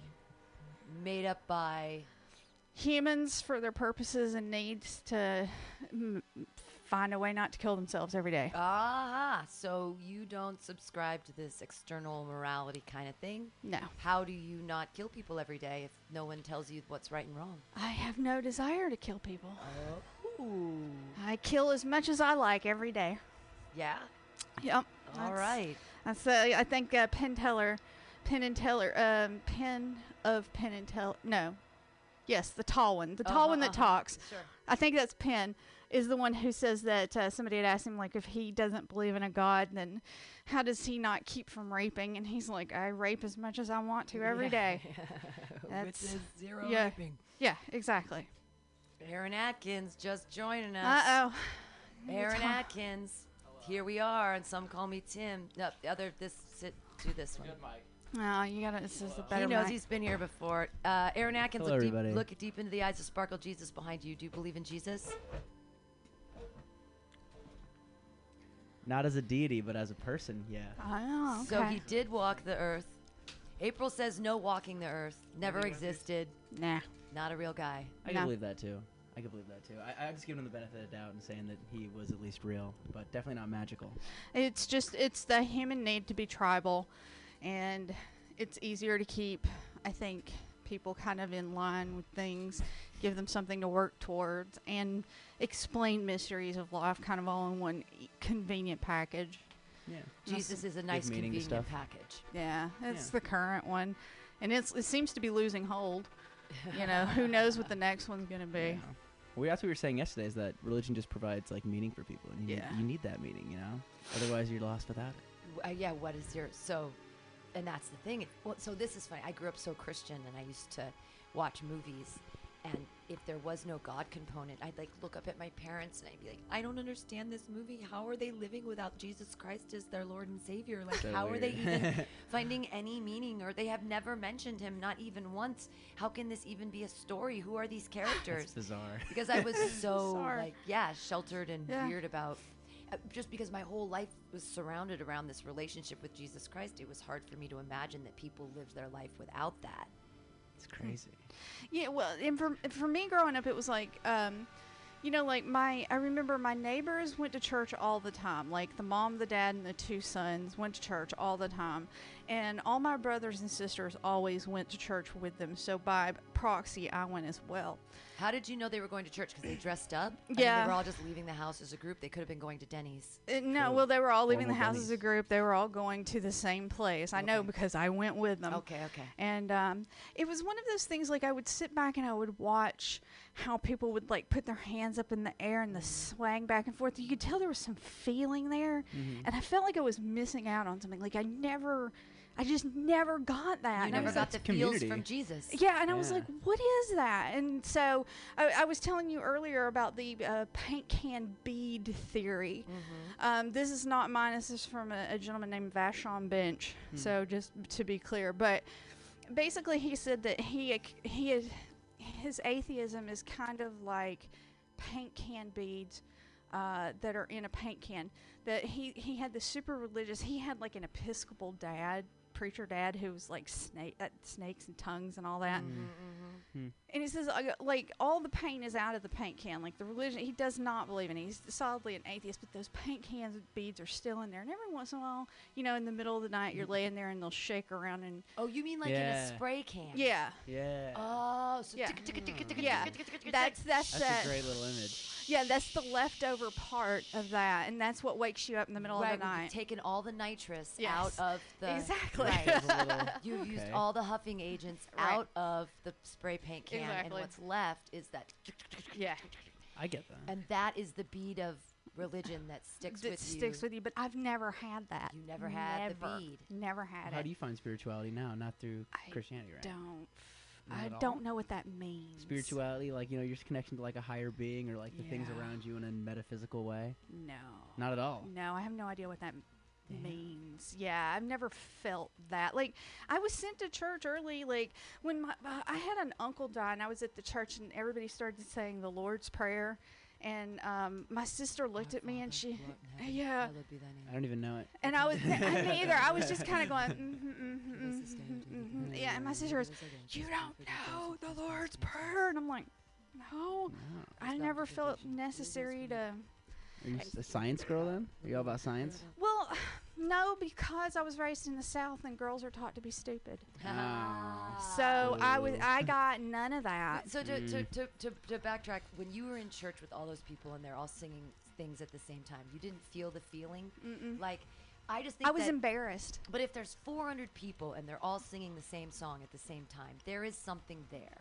It's like being at a concert or something where you have this communal feeling because everyone's sort of experiencing the same thing at the same time, and there's this external, like, what is that? And I think some people call it God, but it could just be everybody's singing the same note at the same time. Everyone's just vibing. It's the shared energy. They're just vibing. I was always embarrassed. Yeah. I always remember standing back and being embarrassed and like curious, like, what are these people doing? Like, if I don't feel it, what bullshit are they? They're lying. Well, and they might be. Pentecostals believe that you don't truly become a Christian until you receive the Holy Spirit, and the Holy Spirit comes to you from the book of Acts, where when the Holy Spirit came down after Jesus was resurrected and everyone spoke in tongues. And so they believe that if you don't speak in tongues, you haven't fully accepted the Holy Spirit, and therefore people speak in tongues a lot because that's how you prove that you're one with, Interesting. So you have to do the and they're like, oh, they're speaking in tongues. And then somebody like says, oh, I can translate this. I speak the God language. And then it becomes this sort of, right? But that's very culty, but there's a reasoning behind it, And and it comes from the Book of Acts, and it's like, really? The part that they're not remembering is tongues that they don't know. So they were speaking actual languages. I mean, were they in the story? That they did not know. Right, in the story, it was about when Jesus rose up and he said, okay, now you're going to spread it all out. Everybody go spread the word to everyone. And the Holy Spirit entered them, and they all spoke in tongues, and they were other languages that they didn't know. So, like, then you could send them off to the Romans, or you could send them off to Italy, or wherever. I mean, that's the same place. The Greeks, whatever. But real languages. But real languages. But were they? Because is the Bible just purely allegorical, or is it a real story? Did it really? I mean, so that's when we get into funky things where some people believe it as a historical text that's 100% true. And some people go, no. Great fiction. Great science fiction. Yeah. I mean, it really is like a very well-written story, right? There's a lot of characters and element of development there. There's a lot of issues that. Well, have you read Million Little Pieces by James Fry? That fake drug addict guy. Yeah. It's fake, but hey, man, it's a great story. I'm not gonna deny it. It's not real, but it's a pretty good story. They call it fictionalized memoir now. They came up after that book had a big with Oprah, and he's like, she's lying. I can't find that clip anywhere. That's my white whale on the internet, is to find Oprah bitching out James Fry for lying about being an addict. The whole book, people got all up in arms about it, and so they kind of started a new genre called fictionalized memoir, so that you can get away with not having it be real. So you get away with lying. That's fine. Yeah. But, there are places in the Bible where, like, they built the altar for my God and your God, and whichever God lights it on fire. Oh, right, I remember that one. Well, once I got older and I started learning a little bit about science, I understood about instant fire and realized that was all theatrics. Yeah, and they could have used lenses or... Instant fire, as you read it, he kept saying, put more water on it, put more water on it. And that is the final step in instant fire. So it's magic. Yes. See? Like we were saying yesterday, the first depictions of Jesus were with a wand. But this was a magician. This was something that they used to prove that God was real, and it was theatrics. It was science. Well, it's always science in the end. I always thought that way about the parting of the Red Sea in the Old Testament when the Jews were escaping the Pharaoh and Moses was leading them into the new land. That's enough. And he parts the Red Sea. Well, maybe it was low tide, or maybe there was some weird maybe there earthquake was a or tsunami something. getting ready to happen. A tsunami getting ready to happen. It all got sucked all out, away. and They crossed, and then it crashed in. That explains the whole story. Wouldn't there be more people writing about it though? Wouldn't there be more people like, dude, this fool just split an ocean in half, but no one wrote anything down? Everyone was just like, that was crazy. Let's keep doing whatever we're doing. Well, maybe they did, but I mean, they just don't have the preservation abilities that we have now. But we still have tablets from like the ancient not kingdoms. many. We have ancient not Aramaic. many. Yes. But Not I feel like we many. would see at least one from like the plague or anything And corroborating we have anything. tablets from well before the Bible was written and well before the Jewish came about, describing the Great Flood, and that was when the Jewish children were being taught in those public schools. I wish I could. I think it was Egypt. Well, Can't remember. the flood, they say with the Noah and the flood that the ark still lives on Mount Ararat, like that they found the ark and it's on Mount Ararat, and they Let us see it. Well, that's the thing too, is that now with all of the ice caps melting and everything, it should melt away, and we should be able to see it. It's just there. Actually, Show me. Air Force pilots have reported seeing. Right. So I've seen like pictures. They say they've done like 3D imaging or like some kind of thing that there it is atop this mountain. And Excited. I'd like to wanna kind of see was. I I think it was. I want to legend. see it. Yeah. I think most of the Torah is legend. What mountain was it? And that is where. right in the Old Old Testament and the Testament is Torah are the based same. on. Well, they're the Well, yeah it's the a old we share. bastardized version Yeah. of the Torah. Well, and it depends on which also translations you go through. So you start, the New Testament was in Aramaic. What was the Old Testament in? What was being passed down? And when you change, every time you change linguistically from language to language, or even now when we have the King James version, that's in English, but then you also have the NIV version, and you have the LIV. You have all these different versions, and they change words around like crazy times. If you think about the Greeks have 19 words for love, and then if you look at the word love, and you could mean filial love, like brotherly love, or like love. So just even etymologically, it seems silly that we're still working with this text and believing it. It's been translated so many times, right? Yeah, so many times. Well, when you look at the base of many of the words, like sin,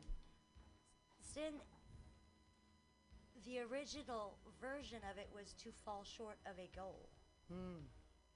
But what has Christianity made it sound like now? Right. To fall short of a goal isn't such a terrible thing, because that happens all the time. Yeah, right. Yeah, It's I'm a huge sinner. Every time we shit on stage. Yeah, right. Yeah. It's just lowered. That wasn't my goal. I've learned through times that goals are like expectations, and it's better if you keep them low. Then it's like, oh, I succeeded. my list in the morning looks like, it's like wake up, brush teeth. I could cross things out. I'm like, look, I accomplished it. I woke up. Yay! One thing crossed off my list. Brush teeth. Okay. I didn't spin too many spoons today. Yeah. It's nice to wake up happy that you woke up. Yeah. Right. Wow, I just what are the goals? I try to keep my goals low, because if I well, ever there have have really been big days. goals, Yeah. For me. This morning, my cat shit on the couch that I was sleeping on while I was sleeping on. Oh, really? Yeah. Your cat up. is mad at you? No, I don't know. I did. I just woke up, Don't turned trust over, your and it cat just is fell mad onto at the you. ground. Why? How I long didn't has it do been since you've seen this anything. cat? It's been about, I guess, 3-4 months. It acts like he doesn't remember me. He actually doesn't remember me. I picked him out of the shelter, and he's my dad's best friend. He doesn't like me. Well, he's mad at you. He That is was definitely he's mad mad at me you. for Yeah. something. You left. Yeah. Yeah. And so now he's giving me the cold shoulder. He's found someone else. He's found my and he's dad. he's pooping. He be pooping. How old is he? It might be a health problem, too. No, he's young. He's like 3. He's like 4 yeah. now. Yeah, he's regular. Yeah, that's a fuck you poop. Yeah. Bullshit. Bullshit. Cat I woke up shit. and I was Cat like, did I shit, do that? actually. Did I? Trust, I know No. bullshit. I convinced my cousins that were growing up in the city that they were great frisbees, the dried ones. Oh dear Lord, you're having him throw poop around. That's comical. They were playing Classic. frisbee with cow pies. Do you believe cats have a soul? Aaron, do you believe cats have a soul? Yeah, I think cats have a soul. I think consciousness is your soul. That's what I think. And that's why I think there's like the universal consciousness. We all have the same consciousness, different like brains and stuff, but like cats have the same consciousness. We are one. Yeah. So just not the ability to like we are process one. it the same way. So whales have consciousness. Yeah. Have you seen a whale's eye? This morning I was telling you about this. When I talk about shit that I see on Reddit, no one else ever seen it. It's not interesting inherently. I get it. But on Reddit this morning, I saw a fucking guy was like going up with this whale. And just the whale's eye. I've never seen a whale's eye. It looks just like a human eye. Wow. Just They're looking gigantic. around and shit. They're just 'Cause gigantic. they're They're just mammals. big. Yeah. Yeah. Thinking I about think thoughts and everything shit. is part of the consciousness, including plants. Even like flies. Flies have consciousness. Yeah. Yeah. But they just process it on such a low, quote unquote, lower level. I just But feel the world like is much smaller for them. I feel like humans have taken themselves out of the natural flow of things, though. Haven't You we know what though? I mean? Yeah. Yeah. We've I'm criminalized the natural life. I'm really starting to kind of come around to the idea that we might actually be in that what do they call it, the sixth Simulation? extinction Oh. phase on the Sixth Earth. extinction. There's a theory that the Earth has had people on it and we've gone extinct or almost extinct almost 6 times. No, I love this theory. Or I've never heard 5 this. times, and this is the 6th one coming. Oh, I love that. I believe that we are the 7th species of man. The 7th species. seventh. Okay. I prescribe to that First belief. I say we're first. But so like there archaeological digs have proven that one. So we're not the first humans. But so like the How Neanderthals so? were a pre-incarnation of what we are. Right. Yeah. But they're completely different. We know that their bones and brains and stuff are completely different than us. But they are. We have all been various. I feel like species I'm on an of episode of Joe Rogan. You do DMT? We are I believe that we are the seventh species of man. Yes. We're the seventh. So there have been. So you think there have been 7 incarnations from like the first Between Neanderthals and the ones Right. before, and yes. Damn. And so like what every 1,000 years we're kind of all new. Anyways, I mean I guess that No, makes sense. Even 100 years because I could vibe I with saw that. beds. I saw some historical beds from like the 1900s in a house that was like this is a house they lived in, and they were tiny. People Yeah. were tiny. We have better nutrition. People were like Oh, yeah. short, and their beds were like a regular man was like my size, like 5'5". They were small beds. Mhm. Yeah. I was like, Napoleon how was is not that? short. That was and that was like in Nutrition during childhood is so important, Yeah. because when you are not able to sustain your health, you're not gonna grow. Yeah. Right. That is why my grandfather was 4'9". Oh, he because was a little- he was a sick child. Oh wow. During the Depression or something? I know he served during Korea. Oh, okay. You know. So So then yeah, he was may probably a have been depression. Born, yeah, he was depression born baby. during Yeah, the Depression. Sure. Yeah, my mom was born in '36, so. And My my mom was and my dad was 47. just a few years older, and Yeah, he that's a served long in time. Vietnam and Korea. So, yeah. Shit. I grew up vegan. I grew up eating fucking couscous. I was supposed to be 6'2". I'm 5'10". I'm 5'10", dude. It sucks. Quinoa did it. I didn't grew it? up on a pig I'm not farm. saying DNA doesn't play a factor, Yeah. but I'm saying that poor nutrition during childhood is very key Definitely. in development. And that's what's so That's why sad. I advocate so much for the food rescues, because they are the Yes. ones getting fresh produce. They're getting that. They're the only ones getting actual nutrition to the poor. And that's so important. Just these like pouches in Africa, these little vitamin pouches have all these things. Sorry, go on. No, y'all are right. No, I mean, you were talking about growing up, like, but on the other side of it, there's like, I grew up on a farm, eating, chicken, fresh chicken and fresh eggs off the farm. And my mom, we had pigs and stuff that we slaughtered. too. So we're little potato people. Like, we're all Irish, and like we look like little potatoes. And my brother used to describe the women in our family as stout, round, and close to the ground. Oh yeah. Yep. So we're little farm working women. That's what April, we I are. love it 'cause Where in the South are you from? I'm from Rome, Georgia. Rome, Georgia. I mean, Mhm. is that close to Athens by chance? I know Athens, Georgia. No, Yeah, that's it's where Ariane's about from. it's about 3 hours north. Okay. Yeah, 3 or 4 hours north. Yeah. My buddy's father was a professor at the college in Athens, Georgia. Yeah. Whatever that is. UG, right? Yeah. He was UGA, a professor of B-52s. theoretical chemistry. Like, what the fuck does that even mean? What is theoretical chemistry? I'd look at his books sometimes. He's like, my friend Charlotte would be like, he wrote this book, and I'm like looking at it like, this is not English. makes Not no words. These are sense. English This words, is- but it doesn't make any sense at all. They were just numbers. Like they're trying to Yeah. communicate. You know, when but I you don't said know. that you had asked if I was a science person, I should say that I didn't try to educate myself during my primary years, but yes, I am like, I will go with the best science of the moment. Did you just burn your eyelash off? Blew fucking I just blew smoke weed ash into my eye. Oh my god. That's some farm effect right there. Yeah, I'm You'll gonna never fucked get up. corona. That better get me so Because- faded. I will not. Crossfade the key right into your eye. I'm sorry, but you're science person. You do science stuff now, or are you? Well, no, I'm just saying that, involved in- I try to go with the best science that's available to us as consumers that I can. I mean, I'm not. I read MSN. Yeah, I'm not. I'm not exactly a research scientist. I'm not going to say. Yeah, no, I didn't go for that sort of education. So. I believe in creation. I don't know a lot of the science. You believe in like divine creation? No. Oh, creation. No, I believe that the Earth has Right. been here evolving for many millions and billions of years. Oh, hell yeah, retweet. You know, and that Christianity is a great story. Well, see, now Yeah, here's the it's a thing great- about. I think it's well written, you know. Here's Yeah. the thing Little about the cliche great. now. Here's the thing about the great story and the way that it can work for creationists if they choose to think of it this way. God created the world in 7 days, right? We wrote it down. But what is a God day? How long is a God day? A God day, God doesn't understand time. God doesn't know time. Yeah. God's outside of time. So for us, the hubris of us to put a man-made construct on something that we can't possibly understand. Oh yeah. Days. Gender too on God. That's well, so weird. sure, to me. exactly. Him? Gender.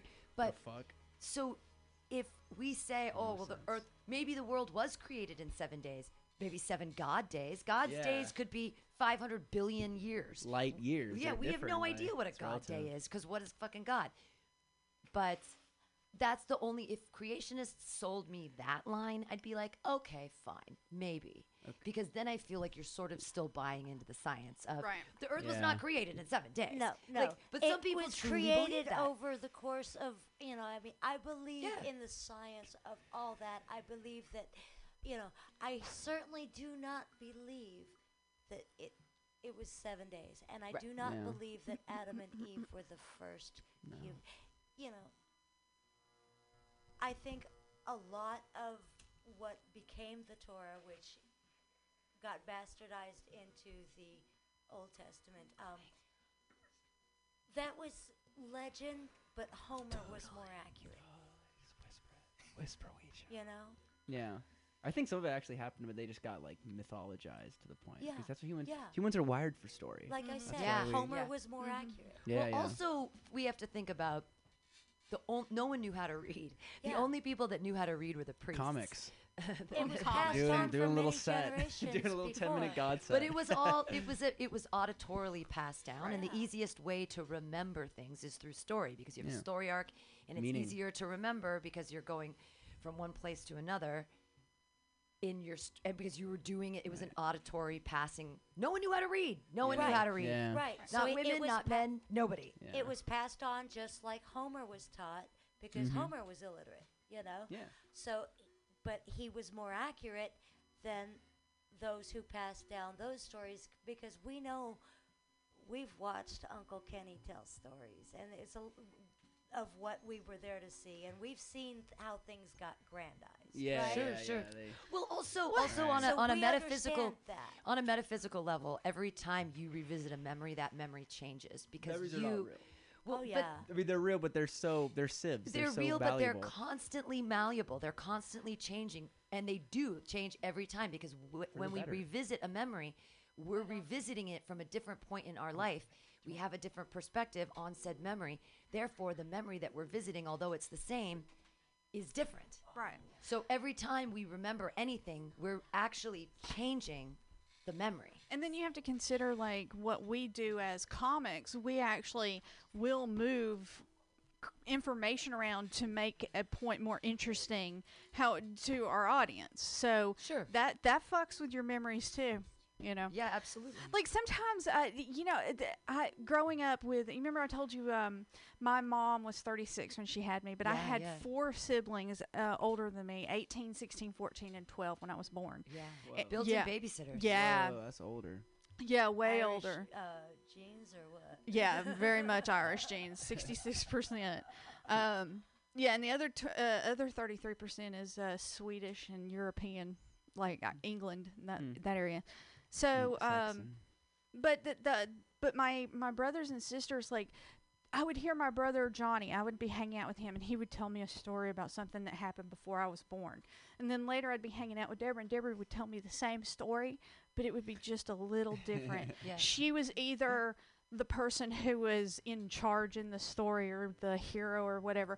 And then I would hear my sister Sherry tell a story, and it would be just slightly bent to her. And I'm like, huh. So perspective. Yeah, it's really, I was really aware of perspective of story a long time ago. Perspective is like the thing that takes longest for at least for me to grasp in like literature and stuff like that, was like understand that it's coming from this person, but understand how that changes with different tellings. It's kind of interesting. Well, forever. Well, the reason I'm so conscious of it is because I did the whole 23andMe thing to find out what my heritage was, because there was a story of Native Americans in our family. All right, Elizabeth Warren, you get it. Yeah. So, yeah, exactly. So, right on, brother. I have always heard these stories, right? And there's this story of this Native American dude that came into Georgia and fell in love with like a great-great-great-great-grandmother, asked for her hand in marriage. Dad said no, stole her away, came back later, said no, stole her away, came back later. Too bad, married her anyway. All right. So... everybody in my family is see-through. We are born with blonde or red hair, blue eyes or green eyes, and we're see-through. There's So no. where is Uncle Redfeather? Right? So Where where is Big Grandpa Redfeather? Yeah, where exactly. How far is he? removed is he? Is he? Like, I don't know, several grades. Yeah. And honestly, I couldn't tell you what the truth is. So And is there any Native American blood in your 23andMe? Zero. Zero. It's a Zero. lie. Zero. My But mother, fact See, I checking doubt my they'd let that past. happen. Your parents are liars. Yeah. my See, I mother's doubt they'd let always that happen. said that. My mother has always said that there was Cherokee in our family, and I would guarantee you there's none. Well, you got to do that 23andMe. See if your mom will Now, find see, it. there Parents is- had to It's give more up my myths. DNA. It's more stories. Now, That here makes there sense. The is government stories. already has it. Nobody else needs it. Yeah, there is fair, a fair, scientific fair. caveat to my 23andMe, though. It's not the complete story because I only have the maternal side. I don't carry my dad's genes. So I there's need. still a chance. There's still a chance, and I cannot get my brother or any of his kids to take the test. Why not? I don't think they want to know the truth. They'd rather keep the stories. I'd rather keep. They They'd can't rather keep. handle the truth. They'd rather keep the story. You know what? Handle the truth. I have a friend here in San Francisco whose mother is Native American, and she came up. Not the mother, but my friend was saying that maybe it's one of those things where you can kind of offset some guilt about the atrocities that occurred. That if you're part sure. of that group, Sure. you know. Right. So no, hey, I get it. I get that. Yeah. So I got a lot of white guilt. I'm a quarter Asian.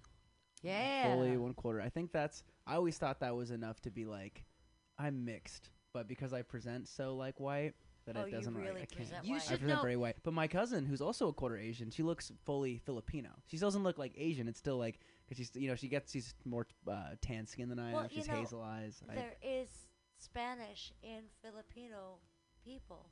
It's true. We're not Spanish though.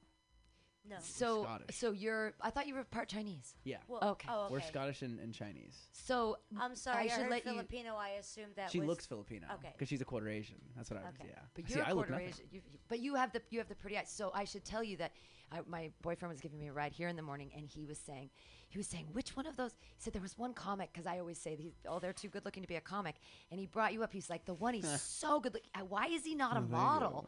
He was like, I was like, I know he's got these cute little dimples and the widespread eyes. He was like, he's got these high cheekbones. I'm like, I know, You're making me right? blush. He looks like but his he was nickname saying- should be thank you. Trip. But he was. Well, that But is you're a so- nickname for people who are the third. Third. Oh yeah, triple. Yeah, I got quadroon. But you're Oh, so. okay. I was like, that's kind of Even worse. Yeah, Got it is worse. I can't repeat it. Either, You're so but I am. tall and striking because of just your eyes are wide set, Thank you. your facial structure and your bones and stuff. And he was like, "Why is he not modeling?" And I was like, "I don't know. He's in Chicago. Maybe he Well, should like get some thank pictures you. done or something." I did actually try to model for a couple seconds, and that shit sucks. Oh Yeah, my really? god, it really It's hard. sucks. Is it soul sucking? It makes you It's feel like. what is it like? Look, I'm very glad that people think that I'm good looking, and it makes me feel good. Thank you. You know, also, but I don't like that being. I don't even like leaning into it too much. I don't like it being a part of my identity so much. In the people that I Why? worked with as model, I mean, I like it. No, I like it, but I still like it. Doesn't forms how other people see me. I can't see myself. As you a know? reformed hot girl, I'm offended. I just didn't want to, and people that are and all the models that I worked with, because I did it like casually for like a couple of weeks, maybe like a month. Casual model. That's the name of your band.